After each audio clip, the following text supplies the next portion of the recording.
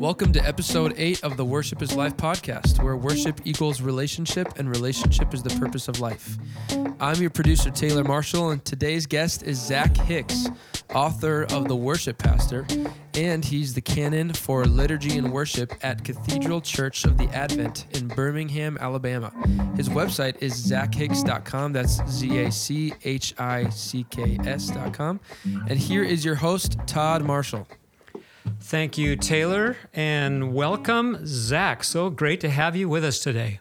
Thank you. Glad to be here. Glad to talk about this stuff. Yeah, thank you so much. I'm going to just cue our listeners in to a couple things. We try to be as real as possible here.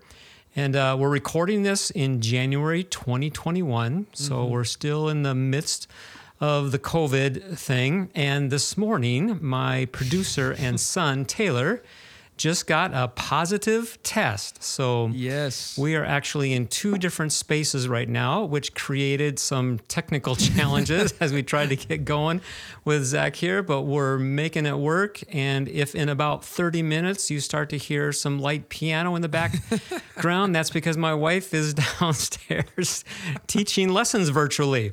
So we got a lot of excitement going on here. But the great thing is we're going to have this wonderful conversation with a new friend, Zac Hicks. And Zac, we have, I've been getting to know you first through reading this great book of yours, The Worship Pastor. And several months ago, before this podcast was even a dream, I reached out to you to just see if you'd be open just to having a conversation, because we resonate so deeply on many things, as I can tell by reading your book, and a lot of the same language, and I would dare to say we're probably kindred spirits. And so we had a great lengthy conversation several months ago and got to know each other a little bit then. In a second, I do want to just invite you to share with our listeners a little bit about yourself and your family. But I want to point out something recently I discovered that we have in common, and that is both of our wives had a rare form of cancer. And I think maybe around the same time, if I'm doing the math right, because for my wife, it's been 17 years. And what I read about you was that it was early in your marriage, so it might have been even right around the same time. My wife, Brenda, had a rare form of thyroid cancer, which there's no treatment for except surgery, and so she's been they cut it out, and thank God she's been healthy for 17 years. What's your story with your wife, Abby? Yeah, my wife, when we were married, I think 4 years. We were in our mid-20s, and she got diagnosed with what's called ocular melanoma, which melanoma is normally something we talk about with skin, but it's just a type of cancer, and it grows inside the eyeball, in the middle of it. And so you can't do surgery to remove it without destroying the eye. And sometimes you have to do that. Sometimes you have to remove the eye. In our case, her tumor was of a size where we actually had an option of either removal of the eye or a radiation procedure, and she was young enough. We chose the radiation, and that came with all sorts of horror and trauma. But we went through that, and that was when God quickly took us from being young people to old souls pretty fast. And thank God, Abby's cancer has not returned, and here we are. Nearly 17 years later, 16 years later. Yeah, so same timing as us. Yep. So it's remarkable. Yeah, God's thank faithfulness. God. Thank God is right. And I imagine we will circle around back to that as we look at part of our conversation here. No doubt. Just tell us a little more about just you, and then again the rest of your family. Yeah, so I grew up in Honolulu, Hawaii. Nice. From the time I was a little boy, little baby, until I graduated high school. So that's really the kind of culture that I knew, is very Asian American culture, and just the beautiful, scenic Hawaiian islands that I took for granted and thought was everybody's life. And then I went to college in Los Angeles, in California, at a Christian university called Biola University out there, studied music. And a few years before going to college, I had experienced a call to ministry at a youth retreat and really felt like God wanted me for pastoral ministry. So I didn't know what I was going to study in undergrad, but knew because of my tradition at the time, you go and get a seminary degree, So I knew I was going to go to seminary. Didn't know what I was going to do in college. Decided to go the musical route because a choir director saw some potential in me and said, I know you don't have a lot of musical training or education, but you should try it. And went to music school, was in over my head, but kind of ignorant for a while until I realized, holy cow, like I don't know anything. And God just accelerated my learning. It was a wonderful thing. Went on, met Abby in college, and we moved to Denver, and we both attended Denver Seminary. She got a degree in counseling, and I got a theology, pastoral ministry degree. Started serving churches as a worship leader because you can work part-time doing that and go to seminary, and so it just kind of started that way for me. And somewhere along the journey, we had all our 4 kids. I'll tell you about them in a second. But really in the journey, I started asking the question, hey, God, you called me to be a pastor. Why in the world am I stuck in this worship leading role? And I don't seem to be able to transcend it. And along that journey, kind of revelation through things I'd read, through just the Holy Spirit working in my life, and through conversation with people much more wise than myself, recognized I'm pastoring people in the job that I'm doing. Yeah. And once that light bulb clicked, it really did reorient my whole sense of call and ministry. And that's kind of what gave birth to the book in a way, is the book really germinated as my own thoughts of my own vocational call. So I've been on that trajectory ever since. We have 4 kids. I have 3 boys and a little girl who's not so little anymore. And they're 16, 14, 12 and 10.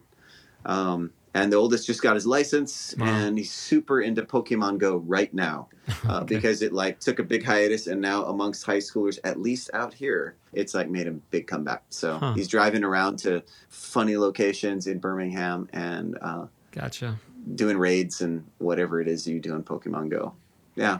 Wow. Cool. So I just heard we have something else in common, because that's very similar to my story as far as not developing latent musical gifts until college. So I'm very familiar with that journey and the hyper process that happened during those years, and being impacted by mentors and how God uses all that to reveal purposes and lead us and guide us. So that is awesome.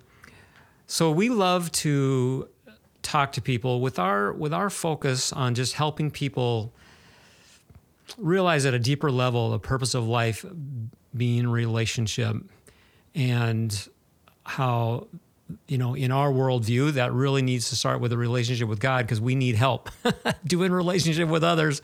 So we love to hear from people what it looks like to for you in your journey of learning to stay engaged with God. So I've got a couple of quotes here from your book under this point that I just love. One is, we should continually cultivate a sensitive awareness in ourselves.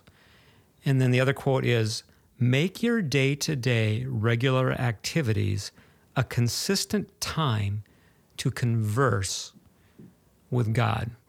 So when I say worship is life, that is like the picture of the first part of that. So Zac, what does that look like for you? So I know people can get the impression that us ministers, us professional type people, we've got the relationship with God side thing all figured out and we're perfect in it.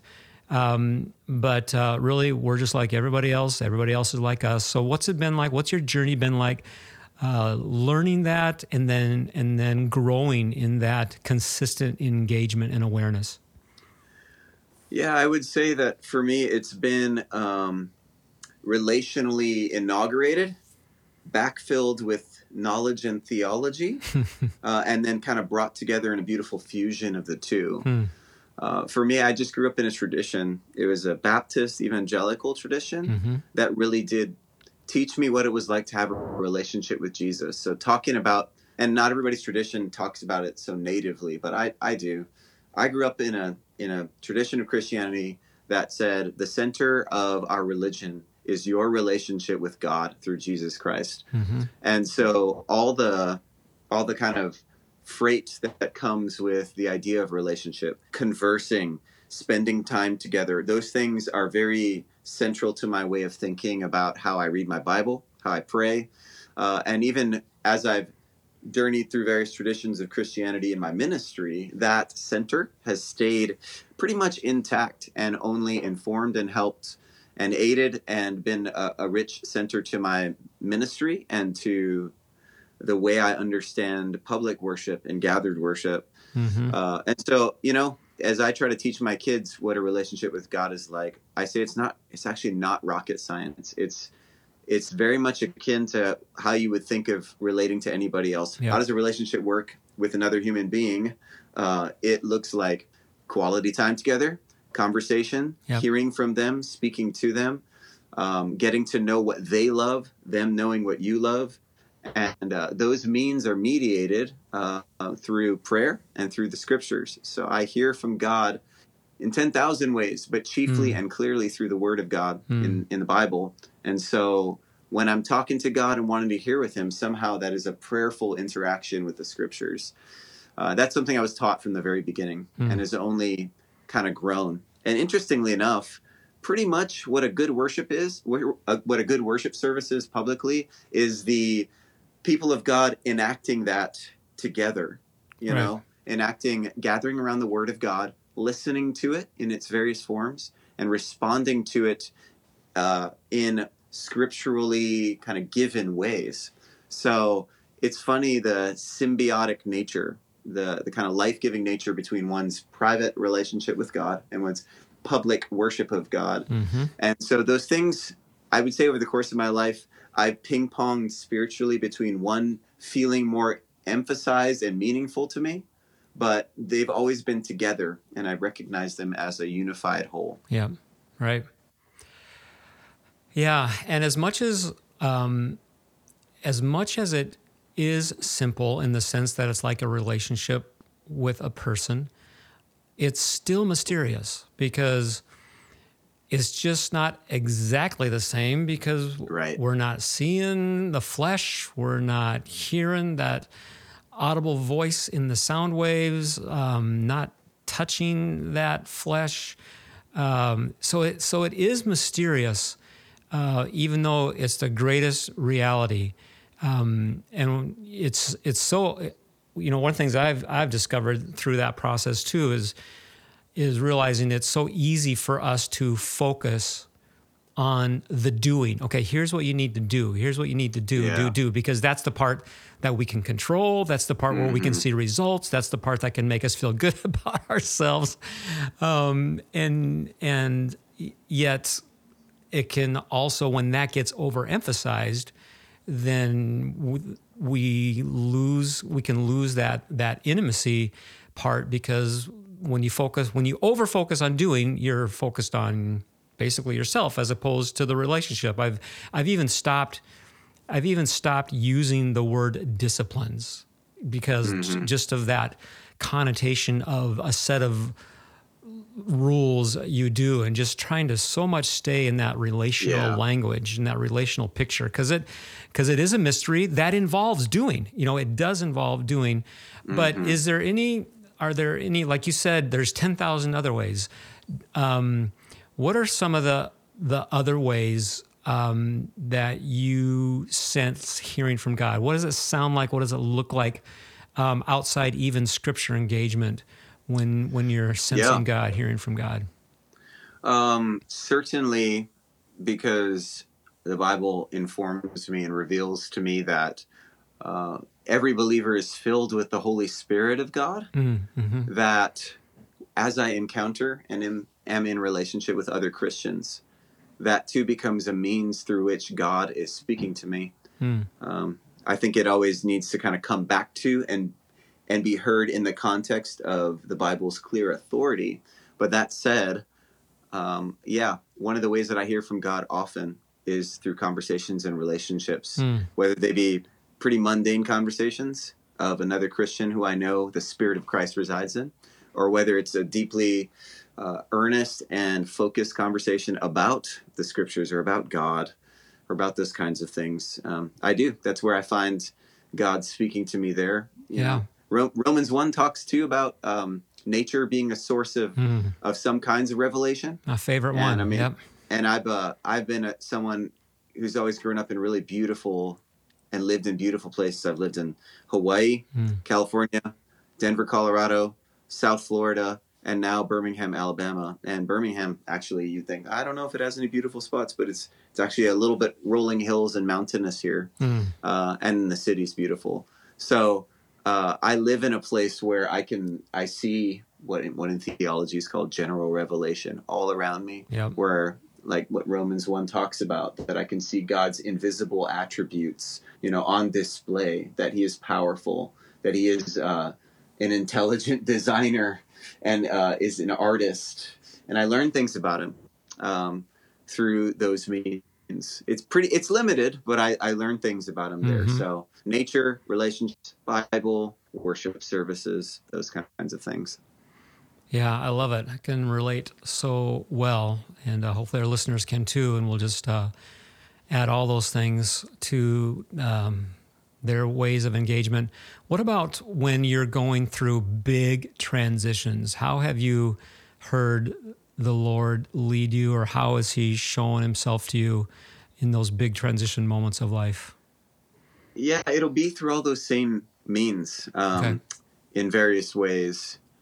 There have been true moments where impressions from the Lord, just a kind of conviction of, oh my gosh, this is totally the right decision to make. So like a desire. Have been there. But that's been like, it's a sort of a magnetism of, this is what I should do, and I'm compelled to do it kind of idea. I can count on my hand the moments where it's really been like that. Other times it's been through the wrestling and through the discernment of talking, especially with other people who are wise, and that delicate balance between a kind of, what one might describe as a mysterious seeking the Lord and saying, Lord, reveal to me what it is you want me to do, combined with what the Bible talks about with wisdom, making the best good decision that's in front of me.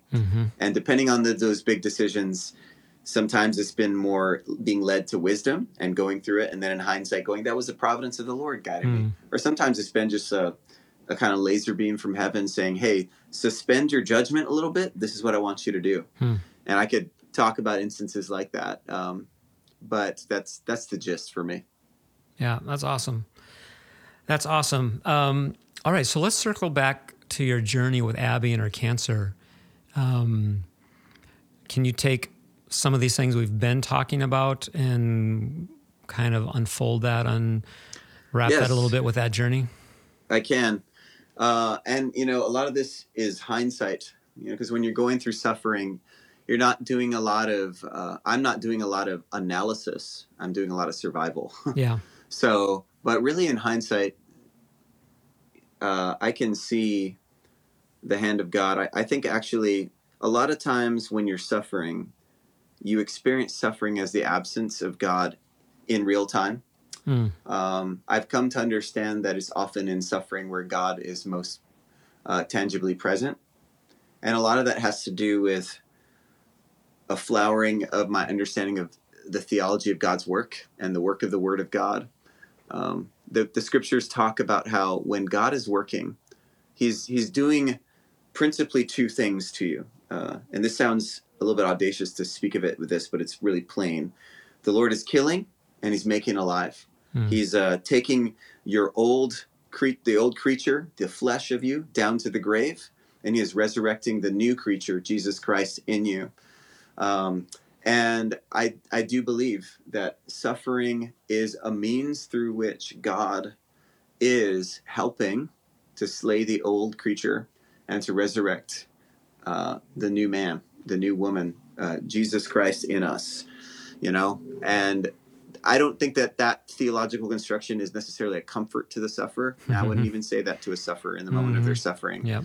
But it is a great comfort to me when I recognize that God is in the pain just as he is, as much as he is in the joy. And in fact, the pain is the sign of God's nearness, because he loves me too much to leave me as I am to myself. And even, we're tempted to think, if we're really simplistic about it, that when I speak like I just spoke, that somehow it's God punishing me for sin.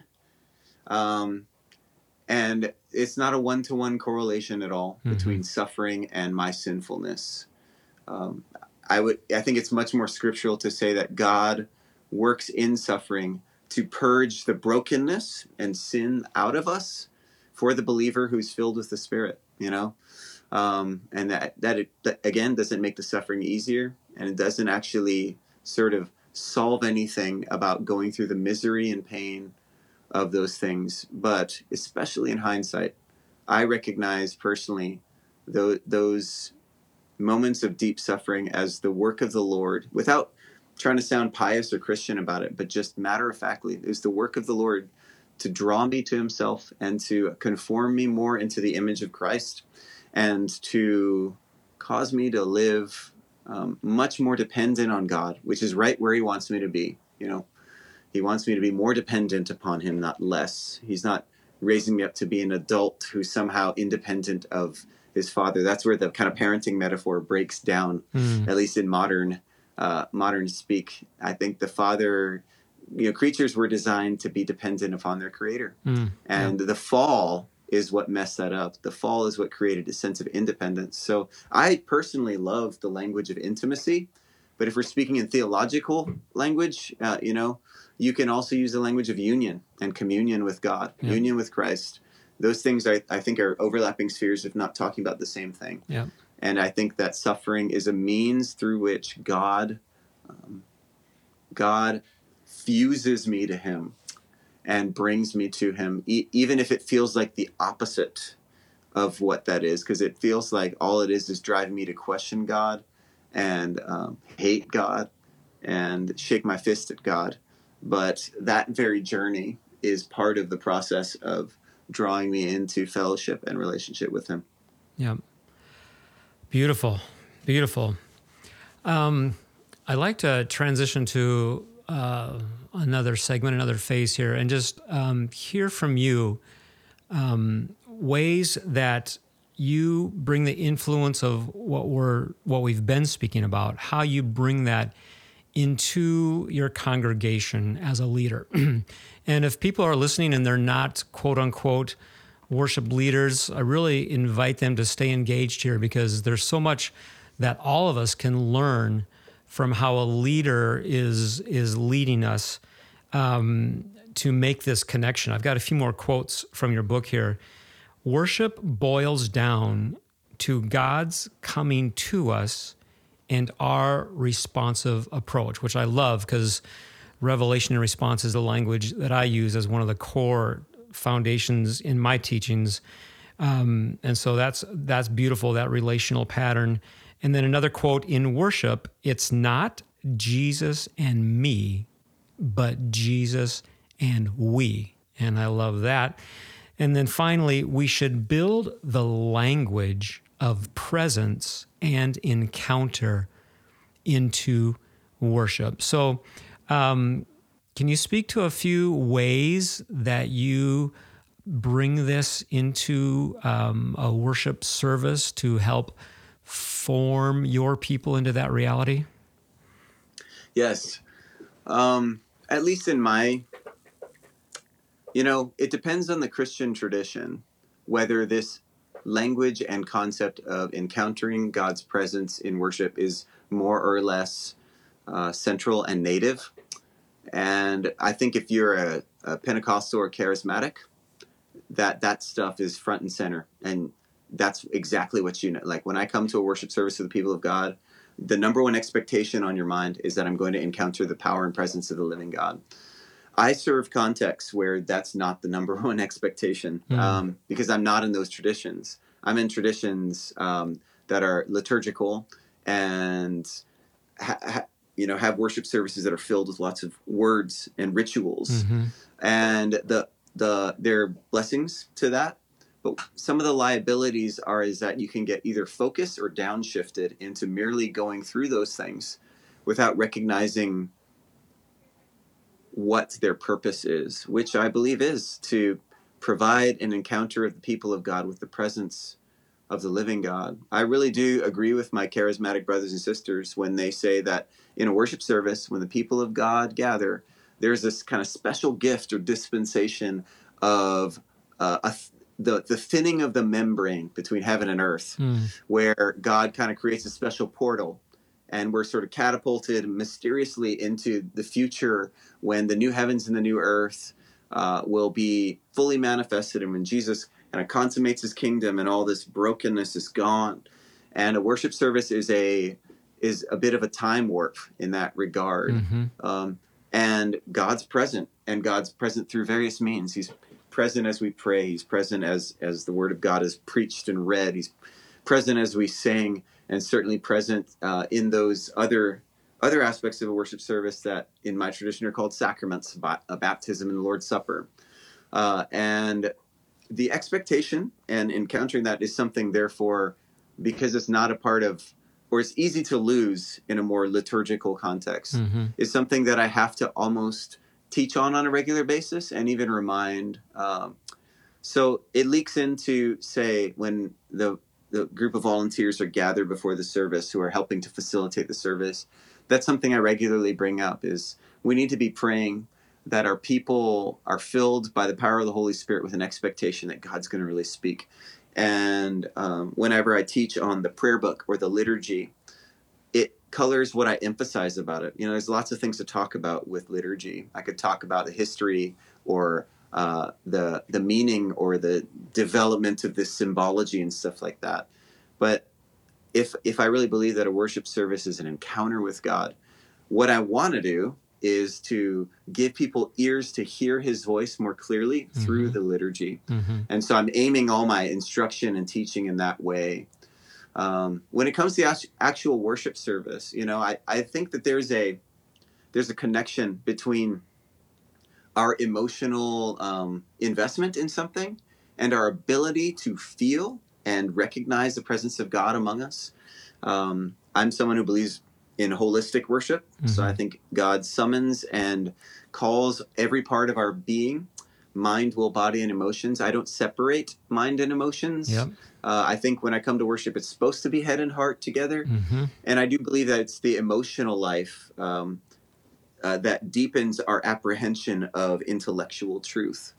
It's one thing to know that I'm a sinner before God intellectually. It's another thing to feel contrition in my heart and weep for the sadness of my sin and grieve over that in a worship service. The latter, I'd say, is a much more fully human way of being in a moment. And so I think that there's a connection between our emotional engagement of parts of a worship service and our ability to encounter and know God among us. Because he's relational, you can expect those things that happen in relationships, which is, knowing glances or a gentle tone having a visceral effect on us. You can expect those relational kinds of things that include emotional communication to take place in a worship service together. That said, one of the reasons that I say, quoting one of the pastors I've had, it's not Jesus and me, but Jesus and we, is that when you're seeking an encounter with God, one of the liabilities of that understanding is that sometimes when we gather for worship, we can be thinking about how to get to this hyper intimate place of just me and God. And that forgets that we're not in a closet, but we are in fact gathered with the body of Christ. And that there are not only vertical dimensions to worship between me and God, but there are horizontal ones, which means that there's something to my recognition of the other members of the body of Christ with me, also encountering God's presence together, which means, my eyes are open and my heart is sensing who I'm with and what we're here collectively to do. And I'm probably laying down a little bit of my preferences for the sake of my brother or my sister who may encounter God slightly differently than me in a worship service. And all those things kind of factor into the corporate nature of us coming together and doing the thing that we do called worship. Yeah. Beautiful. Circling back to what you'd shared about, gathering corporately, there's that thinning of the membrane between our dimension and the dimension that we don't live in literally yet with the Lord. And I wholeheartedly agree that there's an amplification of the sense of his presence when we gather together. So that part of it is absolutely a reality. But I wonder if you could speak to this, because I also think that there's a part of it that, yes, we're coming together, but as we come together, our focus, our attention, individually and corporately, is turning to God in ways that maybe it hasn't in a few hours or a few days or a few weeks. Yeah. And so just speak briefly to that. And in addition to that, can we grow in staying in that place of engagement when we walk out the doors? Yes. Again, I think that by God's design, there is a relationship between our private individual encounters with the Lord and the public worship that we engage in. And they can often, if cultivated individually, in both those spheres, they really do serve one another in that way for the kind of wholeness of our spiritual health and vitality. Yes, there are distinct things that I think, I'm a believer in the omnipresence of God. God is everywhere. But that doesn't mean that God doesn't choose unique and reserve, in ordinary circumstances, unique ways to reveal himself to his people. I believe worship services are one of those places that God says, I'm going to reserve specific, and I'll use this language, means of grace, where in ordinary circumstances, I'm going to show myself, or I'm going to touch my people in a special way.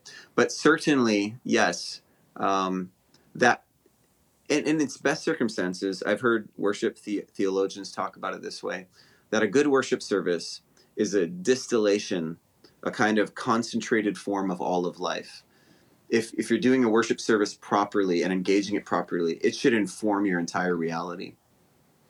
I'm of the biblical persuasion that at the center of the life of the Christian, this side of eternity, our life is centered around the constant act of repentance, that I never get beyond confessing my need for Jesus and Jesus giving himself to me in the gospel. And that sort of two-part process, confession and forgiveness, confession and repentance, that cycle that goes on and on, is at the center of what it means to be a Christian.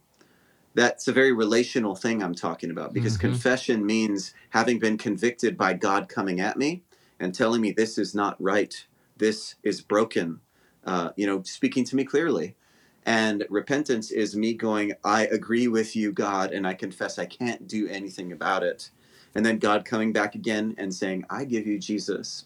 I give you the one who lived the life you couldn't live and died on your behalf so that you might have a restored relationship with me. That whole thing is what the Christian life is, in my opinion. And it's also, therefore, what a good worship service enacts. And so in that respect, if I'm speaking of a relationship with God outside of a worship service and inside, they're the same thing. One of them's just sort of packaged in a more ritualistic format, like I'm kind of walking through steps of repentance that we all walk through together. And I say ritualistic not in a negative way. And in fact, every denomination, every expression of Christianity has rituals. Yep. We just choose how to structure them in which way, and they can, by virtue of their alignment with the Bible, be more or less Christian. But in my understanding, I think that repentance is the means through which God is doing his work in our lives. And that relationship, therefore, is cultivated as I privately and publicly engage in him doing that work on me of repentance. And it's probably not exactly the way that you were expecting an answer. It feels like the way I'd want to articulate it if I'm talking about the nature of the relationship between my private relationship with God and my public corporate relationship with God with the body of Christ in a worship service. Yeah. Oh, that's great. All right. If we could wrap up with just you giving specifically to worship leaders some encouraging and challenging words. And I think this is what your book is all about. And I can't recommend it highly enough for pastors and worship leaders, The Worship Pastor. But maybe we'll take one or two quotes at a time here. I love this quote from your book, speaking to worship leaders and pastors. The worship services you lead are putting tools into the hands of Christians, tools which help them to both love God and love others better. So I love that. Can you put a little more meat on that? Yes. It's actually pretty specific. It goes back to what I referred to earlier with regards to repentance. When you read Paul's letters to the various churches that he's writing to, whether it's Ephesus or Corinth or a letter to the church in Rome, the Romans, he has a unified perspective on what causes us to be able to love God and what causes us to be able to love other people. And that single thing, and it's one thing, is generated not from inside of me, but comes to me from outside of me. So it's strange to say that the engine that drives my ability to love God and love other people cannot be revved by me. Right. It must be revved by the gospel, the good news of who Jesus Christ is. A lot of traditions of Christianity try to speak of especially those of us who are in, quote, evangelical traditions, have been used to hearing about the word gospel or the good news of Jesus Christ as something for non-believers or something for non-Christians or something that describes what I needed for my entrance into the faith. Mm-hmm. But one of the big sort of revelations I had upon revisiting this in my adult life and reading the Bible kind of again and listening and watching the ministry of Jesus afresh is that I never depart from my need for that good news of Jesus Christ. And in fact, it is the fuel that drives my ability to love God and love others. So if we're talking about worship equipping me with tools to love God and love others, I actually think that's precisely what it is. Insofar as a worship service helps me get to the place where I'm convicted of my sin, and then into that gaping hole gives me the good news of Jesus Christ, I am being equipped with the tools necessary to love God and love others. Because the nature of sin is actually that it closes me in on myself and causes me to focus solely on myself. Yep. And what is the love of God and the love of others but self-forgetfulness? Yep. The only thing that can free me up from my obsession with myself, to unshackle me from being tied to navel gazing, is the good news of Jesus Christ, that I don't have to muster up within myself what it takes for God to be pleased with me and what it takes for God to love me and accept me. And in fact, that's given to me as a gift by Jesus Christ outside of me, and it comes at me free through the grace of Jesus. That's Ephesians 2:8-9 in a nutshell. And that precise gift is accompanied by the very Holy Spirit, who births and produces all those things that cause me to love God and love others. It's the Holy Spirit is that engine in me that desires to honor, adore, and have a relationship with Christ. The Holy Spirit is the one who, Galatians 5, bears the fruit of love, joy, peace, patience, kindness, goodness, faithfulness, gentleness, and self-control, which are primarily horizontal things that are meant to bless and love others with, Yep. So the gospel gives me all that I need. It is the tool and the lifeblood, and good worship services center themselves around that good news of Jesus, precisely so that the believers can be equipped to do what we're designed to do by our Maker, to live outside of ourselves, to adore our Maker, and to, out of that adoration, serve the world. Absolutely. That's beautiful. Wow. Our journeys have been so similar, Zach. Just love resonating with what you are saying and with the place that you have been brought to. Okay, one last thing. Maybe you could encourage worship leaders in this area as we close.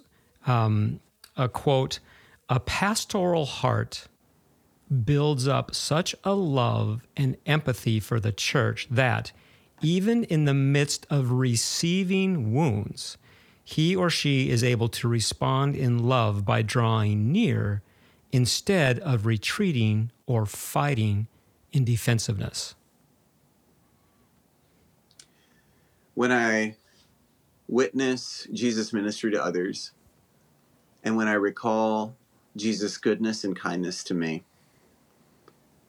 I can't help but recognize that I serve a Lord who drew near to me when I was unlovable and ungodly, that he drew near to me while I was yet an enemy of him, that he didn't wait till I was ready or favorably disposed to him. He came after me when I wasn't ready. That's what I just articulated is what the Bible talks about Christ's pursuit of us. Even while we were yet sinners, Christ died for us, Romans says, or while we were enemies, Christ came to us. Once I recognize and am seized by that kind of one-way love, that I didn't pursue God, he pursued me. All of a sudden that gives me an ocean of love and grace to draw from, that in its ideal form kind of makes any criticism I receive or any hate I receive, it causes me to be impenetrable in that way, because I'm so loved by God.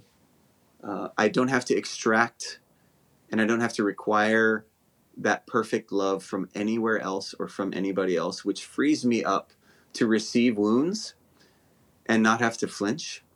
And it frees me up to actually, as a result of that ocean of love, imitate that and draw near to others in the midst of those abrasions and in the midst of those sufferings and sin on sin kind of clashes. And so the gospel births in me the kind of love that allows me to withstand and truly feel, despite all the grimy realities of being one sheep among many in a field of sheep poop. Mm-hmm. It gives me the ability to love the other sheep around me. Yeah. Simply because I've been filled up with a love that is greater than I am. Yeah, I wanted you to speak to that, especially for those of our listeners who are in those Pentecostal evangelical settings, because in those settings, the worship, as you know, is largely tied to the idea of music and other worship arts, which Right. are so prone for opinion and criticism, and it can be a really challenging road to walk when you're in that, when you're the one bringing the art, and then you've got everyone's opinions, all over the spectrum, and that's a that's a challenging journey to walk. It is. Yeah, I think that, aspiring worship leaders who look up front at music leaders in their church and go, I want to do that, never are fully prepared. And classical pastors, for that matter, who look at a preacher Mm-hmm. or someone teaching and go, I want to do that. You're never fully ready for the grime and the dirt of ministry to people. You're never ready to have your own sinfulness and brokenness exposed before others, Mm-hmm. and then others' sinfulness and brokenness rub up against yours. Mm. And some people don't survive that. Some people don't survive being able to withstand that. And I find that the more we can make peace, that the church and people in the church, aren't better people qualitatively than, quote, the people in the world. We're just people that have been redeemed by the blood of Jesus Christ. Mm-hmm. But that does mean that it's going to be a messy place. It's going to be a place where people hurt people. The only difference is that we have news and a gift that allows us to withstand that hurt without tearing each other apart. And the gift of Jesus Christ is what heals and what takes those abrasions to their ultimate end and gives us a present and a future that say, this is all going to be eradicated and there is hope for a brighter day. Wow, that is amazing, Zac. I have so enjoyed hearing just the language you use and how loving you put it. And it's been really great getting to know you on here. This is awesome. I love how you just put a bow on that there at the end, talking about. I also love the phrase, a sheep among other sheep in a field of sheep poop. That's right. It's so good. I love how you've put it. Well, hey, we've reached that point in our episode here today where we bring on our unofficial member of the podcast, if that's okay with it. If that's okay with you, is that okay, Zac? I guess so. I'm a little nervous. All right, as you should be. Billy Bob, you're on with Zac Hicks. I'm on. Hello? Zac? Are you there, Zac? Yes. Zac, is this Zac Hicks, author of the Worship Pastor? Certainly is, my friend. Oh my goodness, Zac, I've heard so much about you. It is so good to talk to you. I'm just honored like a sheep in a sheep pen. I'm honored to talk to you. Wow. Well, it sounds like you need some dental work. No comment there. Well, first of all, Zac, let me just say that I know a thing or two. For example, I've been doing a little research. First of all, I don't know what kind of internet signal you get where you live, but I know you're from Alabama, and I am from the South, too, and let me just say, it's about time these guys got somebody on this show from the South. So welcome. So good to have you. Anyway, as I was saying, where I live in the South, I don't know what it's like where you are, but where I live, I only get internet about once a week if it decides to come through, But in that time, I found out you were from Alabama, and then found out another thing. This really caught my attention. I want to hear about this. It must be so cool. I saw something about fig music. That's F-I-G, fig music. Now that sounds, to me, when I saw that, that sounds fun. What's fig music? Is that all about fun? No, it's actually not about fun. What?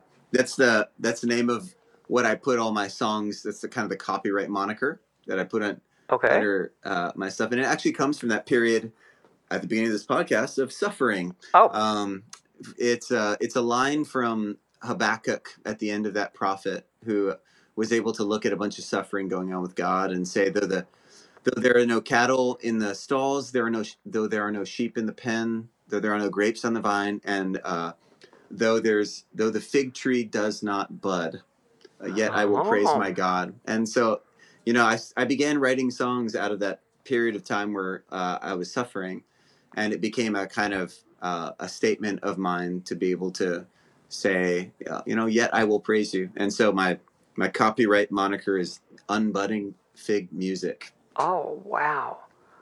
Well, that's beautiful, Zac. I got to tell you, that's just a lot deeper than what I was thinking. Wow, that is powerful stuff. I'm going to go check that out. Hey, friend Taylor, can you tell us again in a moment where people can check that out? Zac, it's been so good talking to you. Okay, Roger, over and out. Maybe I'll run into you somewhere here in the South. I hope not. Thank you, Zac, for letting that happen. And I appreciate your candid response. Somebody finally wasn't as nice as Billy Bob expected. Our other podcasts, they've been a little nicer than I think they'd like to be. Yeah, thank you so much, Zac, for joining us today. This has just been wonderful. Can't wait till this episode gets released. It's just been an honor talking with you again. And thank you so much for joining us. God bless you, my friend. Hey, definitely. It's been a privilege, and I'm grateful for you all and your ministry, and pray God's blessings upon future conversations and the reach of what you all do. Thanks, Zac.